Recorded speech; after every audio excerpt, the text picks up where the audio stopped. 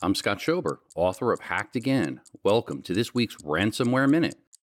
A rundown of the latest ransomware attacks and news, brought to you by KnowBe4, the world's largest integrated platform for security awareness training combined with simulated phishing attacks. Visit knowbe4.com to learn more.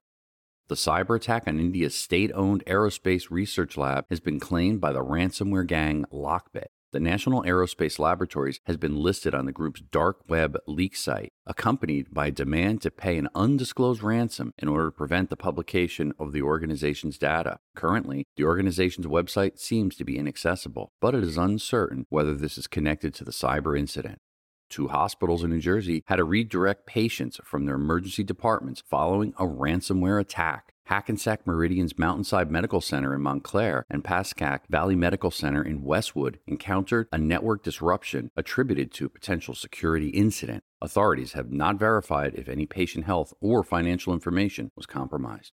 Law enforcement agencies from 7 countries, in collaboration with Europol and Eurojust, joined forces to apprehend the main individuals responsible for orchestrating significant ransomware activities occurring in Ukraine and impacting multiple regions worldwide. The group's leader, aged 32, was successfully detained alongside 4 associates. They are accused of deploying Locker Goga, Megacortex, Hive, and Dharma ransomware, among others, to carry out their attacks. For more details on these ransomware attacks and others, go to ransomwareminute.com. A new Ransomware Minute airs weekly, brought to you by KnowBe4, the world's largest integrated platform for security awareness training combined with simulated phishing attacks. Visit knowbe4.com to learn more.